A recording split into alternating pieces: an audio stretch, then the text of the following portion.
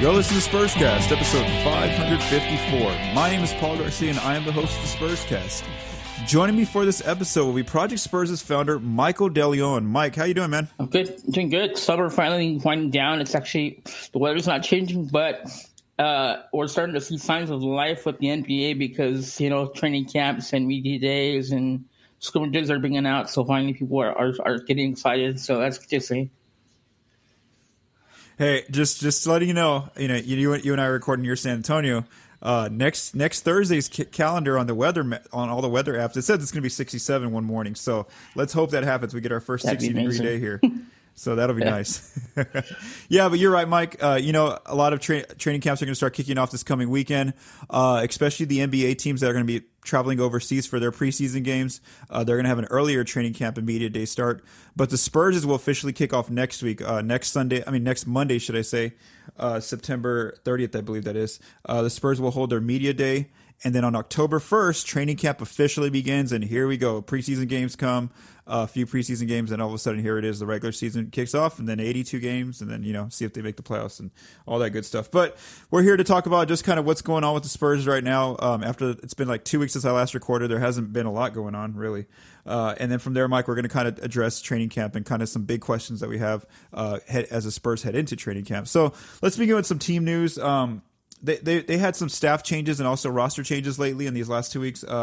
They made a bunch of staff hires and promotions as well between the Austin Spurs and the San Antonio Spurs. One of the main names that I want to kind of point to is Mitch Johnson.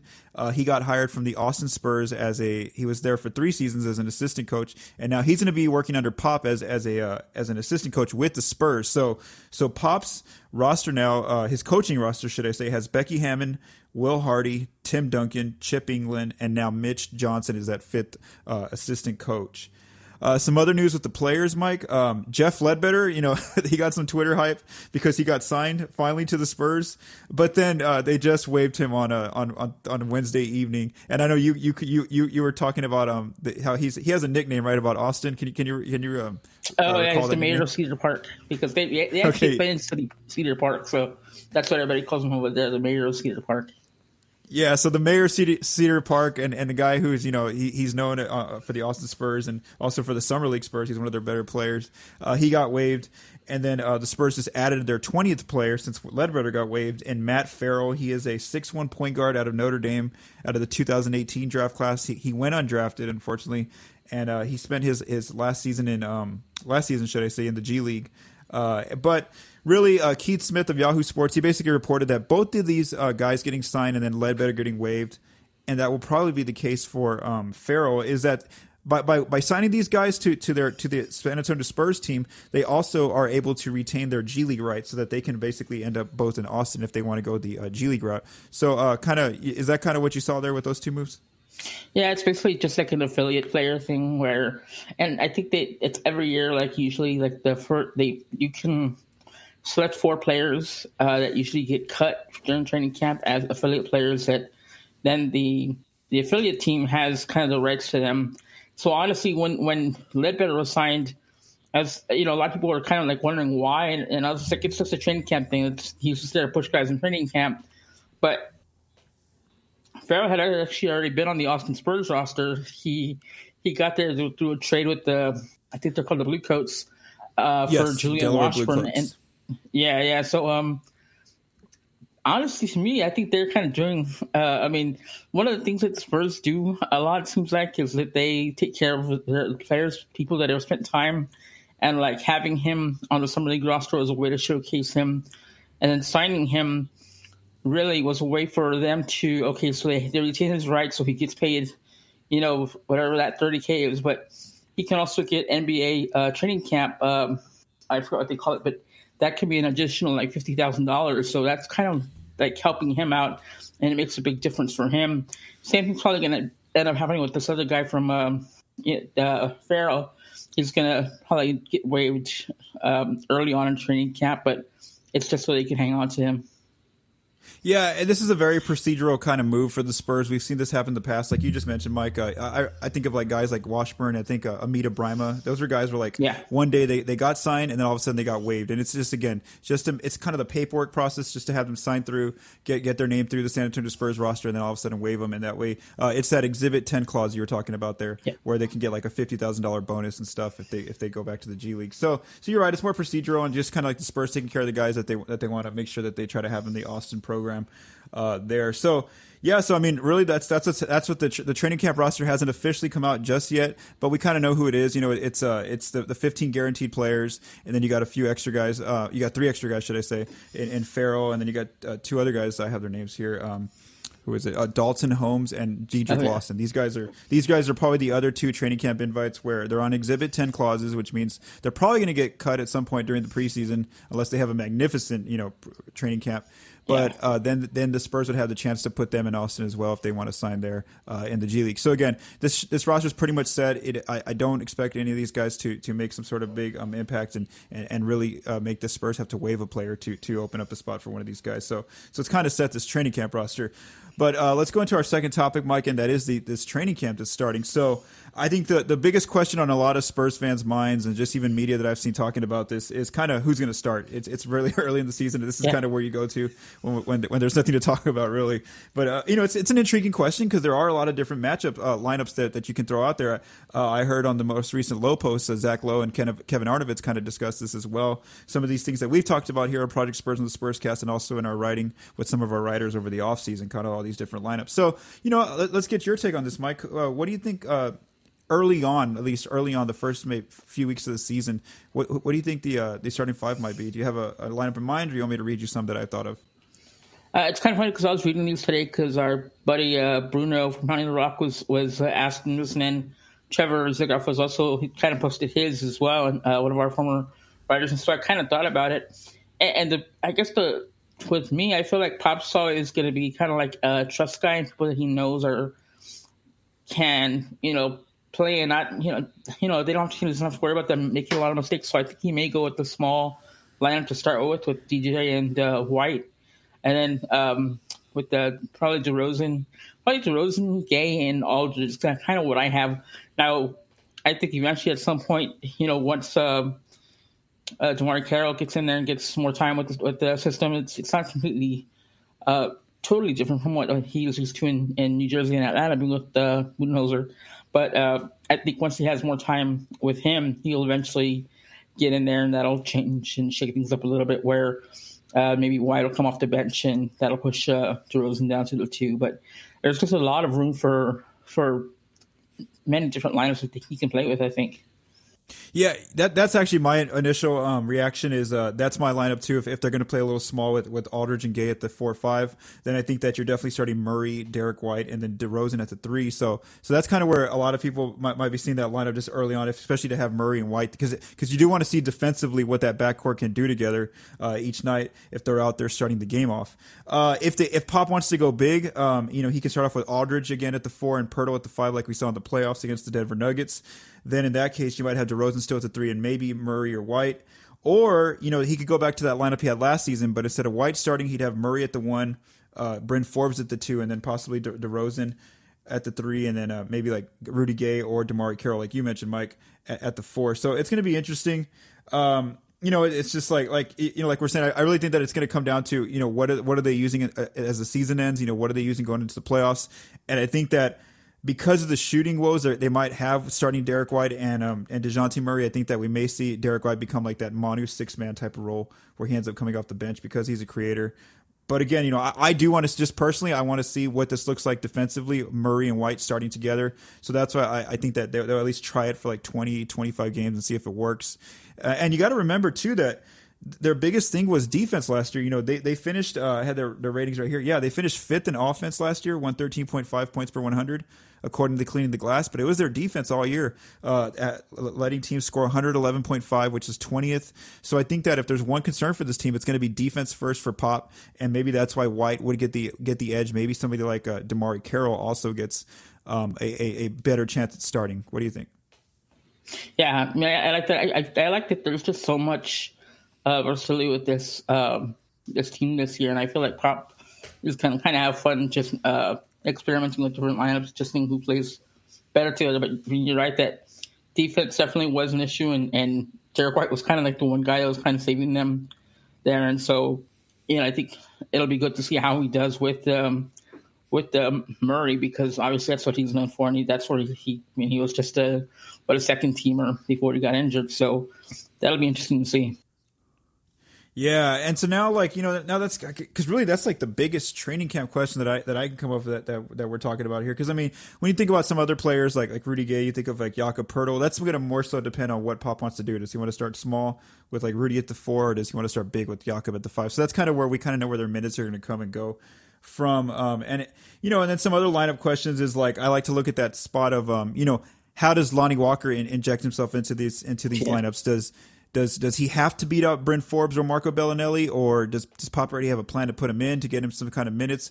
What do you think about Lonnie's case? Do you think it's a case where he has to beat somebody out of their minutes, like Marco or Belly, or Marco or Bryn, should I say? Yeah, I mean, I think popular too. I mean, contrary to popular belief right now among like Spurs Twitter, I think he's going to have to beat them out because he spent so much time.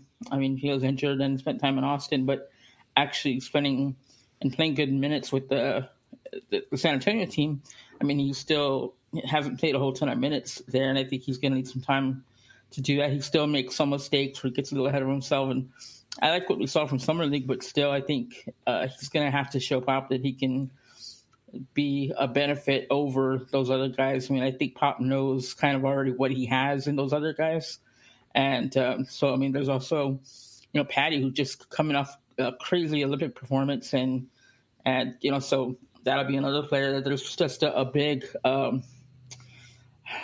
it's just a lot of players that can play multiple, either the 1 or 2 right now, and so that'll have to work itself out, but he'll have to earn those minutes.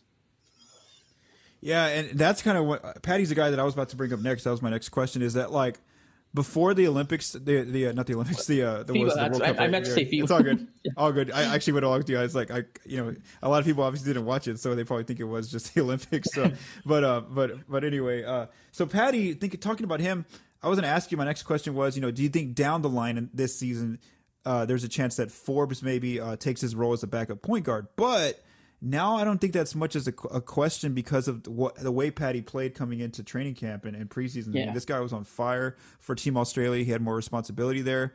And I think that momentum is just going to carry him forward into the Spurs season. So that's kind of my next question, I guess. I could just ask you it. Do you think that as the season goes along, not just training camp, we're talking like months down the line, there's a chance that if Forbes doesn't start and he's coming off the bench, that maybe he can possibly try to take Patty's role as the backup point guard? I mean, it's going to be hard because, I mean, obviously they're kind of similar in their roles. So, like, Patty did really well at FIBA, but then we also have to, I think a lot of people got excited about that. We also have to take a step back and realize that his role with that team is so different than what his role is with the Spurs. And so he's not that, like, first or second option to score that's just coming off the screens the entire time. They still kind of want him to be a bit of a distributor. Forbes hasn't really shown he can do that either, so he's still kind of more of a spot-up outside shooter. So, I mean, that's just going to be something that's going to have to be worked out. I think Patty, Bryn, Marco especially, their spots are really kind of up in the air right now.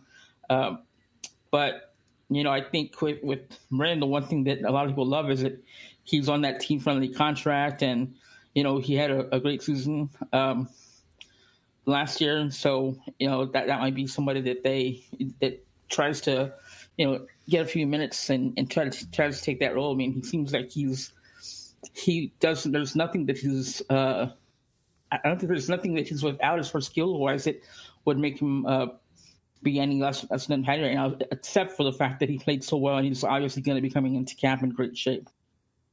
Yeah, and another guy I want to talk about is Trey Lyles. He's in a tough spot to get any kind of minutes or a role. He's it reminds me a lot of how he played in Denver last year, where like when somebody got hurt, like Paul Millsap was hurt for most of the year, then he got to play and become like a rotation player. But the minute that Millsap came back and their team got a little healthy, well, then we saw that he didn't play in that series against the Spurs. So I kind of feel that's the situation for him coming into this season, into training camp, and then also as the season goes along, he's really behind Rudy Gay and DeMarre Carroll in terms of any kind of minutes at the 4. I just don't. I just can't see again unless one of those guys gets hurt or they miss a few games or they need a rest night. I just can't see Lyles consistently getting any of their minutes to get ahead of them in the rotation. Especially we know Rudy definitely he's not going to get ahead of him, but maybe Carroll too. I think Carroll's a little bit ahead of him just right now. What do you think about Trey Lyles? Yeah, I know. I think you're absolutely right. It's going to be tough for him, and he's going to have to show something that he hasn't shown yet in his career, I think, and show some sort of improvement. Just because that's a really tough spot. Obviously, Rudy and Damari are both vets who have been solid in this league, and Lyles is still kind of like trying to carve out a role for him wherever he goes, and he's going to need something like you said, like the injuries. I mean, luckily with Denver, they had a lot of players that missed last year, so he got to spend a little bit more time there and play a little bit more. But it's kind of just shows you it's a huge difference because when everybody thought it was Marcus Morris coming, there's definitely a huge difference there in what you would expect to get there, and then now what's gonna come with Trey Lyles, because he's probably really gonna take on kind of like that Davis Bertans role. Yeah, it's crazy how like our perception changes. Like my expectations when Morris was going to be on the team, I was expecting like it's him and Rudy are going to be your two guys at the four, really sharing all those minutes. And I don't think Carroll would have gotten as many minutes. He would have maybe had to play more as a three. But then immediately when he backed out, and then of course Lyles came in, it's like your expectations just go down, and you think that automatically Carroll's ahead of him in the rotation. So that's a good point there that you just brought up. That's kind of where my mind went as well. The last two guys I want to talk about are the rookies. Mike, do you think the rookies are going to get any kind of minutes this coming season, or as long as everyone stays healthy, or do you think Keldon Johnson and Lucas Samanic are mostly going to spend their time in Austin? I think, I really think that all of them are going to spend. Even Witherspoon's going to probably spend a lot of his time there too. In fact, he might not even make it to the 15. But yeah, I mean, Samanic, we saw of him in Summer League. I know everybody got a little excited after that first game, and there's a lot that he brings, but he's still got a lot of work to do, and he's not going to be able to do that playing spare like 5 minutes here every other night or something like that. And so I think the one that has the best chance, but still that's another position that's really packed, is 2 and 3 is Keldon talent wise, but because of that logjam, it's probably going to be better off for him to, stay there. And it's something that I'm sure Spurs fans are going to be like discouraged about. They hate when the young guys don't get to play, but it's what's best for their development. I mean, I think we saw with Derek White, and we've seen with several players that all that time and getting to play, a full games and every game really helps their development a lot more than sitting on the bench. I think the outrage is going to come if Lonnie doesn't get any kind of minutes. Like, that's we could already tell if they're going to be very upset. Go crazy if Lonnie doesn't get any minutes. So that'll be kind of something to watch. I mean, it's like I said, like it's not there's not a lot of huge moves going on with the Spurs right now. Their team's pretty much set. I mean, it's like we mentioned, it's a lot of last year's players. It was already built pretty well to continue to be a potential playoff team again, and they just made some minor additions, like guys like DeMarre Carroll and some of those rookies, like a veteran player like Trey Lyles. So it's a lot of just more so like it's just like you're getting this huge piece in terms of adding DeJounte back, a healthy DeJounte Murray, which is really good for the team. But now the roster configuration, Pop kind of has too many players now, and he has to kind of figure out who's going to play where. And then you got like we mentioned, you have Lonnie Walker up and coming, so now you got to get Lonnie some minutes, and so it'll be really interesting. I think that's what's going to be the most intriguing part. Is kind of we know who the guys that are going to play every night. That's that's DeRozan, that's Aldridge, that's Rudy Gay, that's Derek White, DeJounte Murray. Those five guys, we know they're locked into their minutes each night. Whereas some of the other guys that had guaranteed roles last year and had guaranteed minutes, some big minutes, guys like Bryn Forbes, Marco Bellinelli, Patty Mills, some of Jakob Poeltl, some of these guys now it's going to be a little interesting to see where they fit in and how many minutes they do get. So that'll be kind of fun to kind of watch. It's, again, it's just these are like more minor kind of roster moves that we're kind of watching, and we'll kind of see what happens next week as training camp begins. I think one thing I always like to watch and listen to is the player quotes during training camp that first week, because it's very much like because they're usually close practices, so the media doesn't really get access to see these guys working out and see what kind of sets that Pop's throwing out there at the starting unit. So every now and then you'll get little snippets of the players kind of when they talk to the media, they'll kind of give some information that we're kind of wanting to see. So like I remember, I want to say it was the 2014 title run or 2013, right before that, the year that they lost. They kind of said like, we have the starting unit that has this players, and then the backup unit it's us five guys, and we kind of it's like a two different type of lineups. And so yeah, so it's kind of interesting. You might get some of those little snippets of information that we're kind of wanting to know is who is Pop starting in practice right now as the starting five, who does he have coming off the bench, who's not really playing yet. So those will all be fun questions that come out next week when training camp starts. So thanks, Mike, for joining me for Spurscast episode 554. Spurs. I just wanted to get your opinion on something real quick, and this is something that came out recently, and I kind of put it out there without like comment or something, but I wanted to see what you thought of the whole ESPN ranking stuff. I know rankings are really hard. It's really hard to try to rank players, especially when there's so many. Asking the wrong person.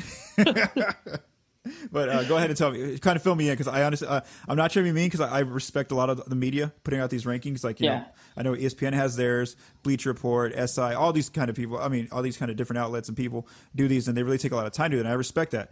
I'm just not, I don't know, because I'm such a math nerdy kind of person. I'm more into the stats and the data. Yeah, it's kind of hard to quantify some of that stuff. I know there's like two camps of NBA Twitter. There's the people that are going to do these rankings that are mostly, a lot of it's based on opinion. And then there are those that are going to not do it. And they're like the math people that are really are working off stats and background information and old data. That's why I'm more in that camp. That's why when it comes to these things, I don't get as excited. I don't even read them. And it's not because I'm not trying to be disrespectful to them. I just don't. I honestly don't. They're not going to change my mind on a player. Like, I don't care where you rank so and so in your top 50 or 100. But go ahead and tell me. So what's the NBA Twitter or Spurs Twitter going crazy about? I think it was the ESPN, and I know that both Jamar and Marcus were both in the 40s. Marcus is a little bit higher, but I think the biggest problem people are having is that like Zion Williamson was above, I think, both of them. So that one was kind of weird. And then I think Trae Young was up really high, like in the top 30, I want to say. So it's like I said, it is hard. I had to do some like mock draft stuff for lineups last year, and I was just like, man, trying to find out how to rank these guys is really hard sometimes, aside from the top 10. So I don't, I wouldn't be able to do what they did, and I mean, it would be a lot of work to go into that, and obviously you're going to overlook some stuff. But like I said, I didn't really offer any comment just because, I unless I have like actual data to back some of that stuff up, it's kind of hard to argue with some of that stuff. But I did think it was kind of crazy. Some of the younger guys got some over the two Spurs. There. Well, like this is actually a question I took it off the paper, but I was going to ask you this. This is actually a question I had in mind. Do you think LaMarcus or DeRozan make an All-Star team this year? That was going to be one of my questions to you. Do you think either of them make an All-Star team? Because I know LaMarcus got in last year. Yeah. But now, I mean, you're talking. I was just looking. I didn't list them all, but I was looking at the West. I mean, there's a lot of forwards coming into the West. You got Kawhi here now. You got Paul George was already here, but there's just a lot more talent now in the West that has come over this way. I know Kevin Durant left, but it's going to be tough for him. So I think when we're talking about this, I think I'm looking more so. I think they are also, when I'm just reinterpreting this information you're giving me, is they're looking at who's going to project well, and I feel like those two guys definitely, because they're so young too, they have so much of a higher ceiling than kind of what we know LaMarcus and DeRozan are. Right. So I don't know. What do you think about that though? Do you think either of those guys can make an All-Star team? It's going to be rough, especially with how good the West's gotten. I mean, it's not just those guys, but it's also Bogdanovich from Indiana. I mean, there's just a lot of like influx of talent in 2 and 3. So honestly, I feel like one of the things that I've said is I want to see how DeMar does now with the full year his first time under his belt, and I think he might be able to do a little more now, especially that he probably won't have to do as much with the distribution and things like that. But and then you're adding so much talent to Western Conference, and then you think about players that are already here or came in last year, like LeBron was injured in the All-Star last year, so obviously he was. I mean, those a few of the players that were injured, so it just becomes a lot harder to even like. And Marcus, obviously, he was like the last pick last year, so it would be hard to see that change or see him, come up above that. It would be easier to see him fall in that case, I think. Yeah, so let me just go through a few players here, like in these guard / forward kind of roles. You got Kawhi joining the West again. Again, get it? Because unfortunately, he kind of forces his way out of the West in a bad way. And then you got Anthony Davis, who's going to be healthy now, so he should be having a good year coming up. You still got LeBron. Like you mentioned, you got Bogdanovich coming over to the West. You got Mike Conley was already in the West. We're adding Zion into there. I don't think he'll make an All-Star team. Definitely not. I agree with you there. Who else here?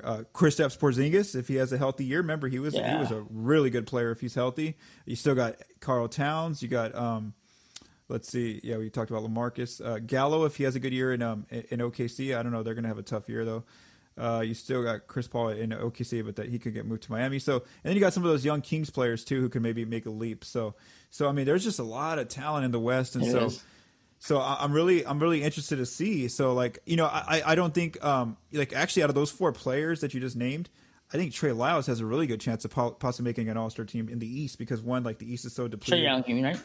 Yeah, Trey Young. I'm sorry, yeah, Trey Young. It's Trey Lyles. My bad. We say too many Treys.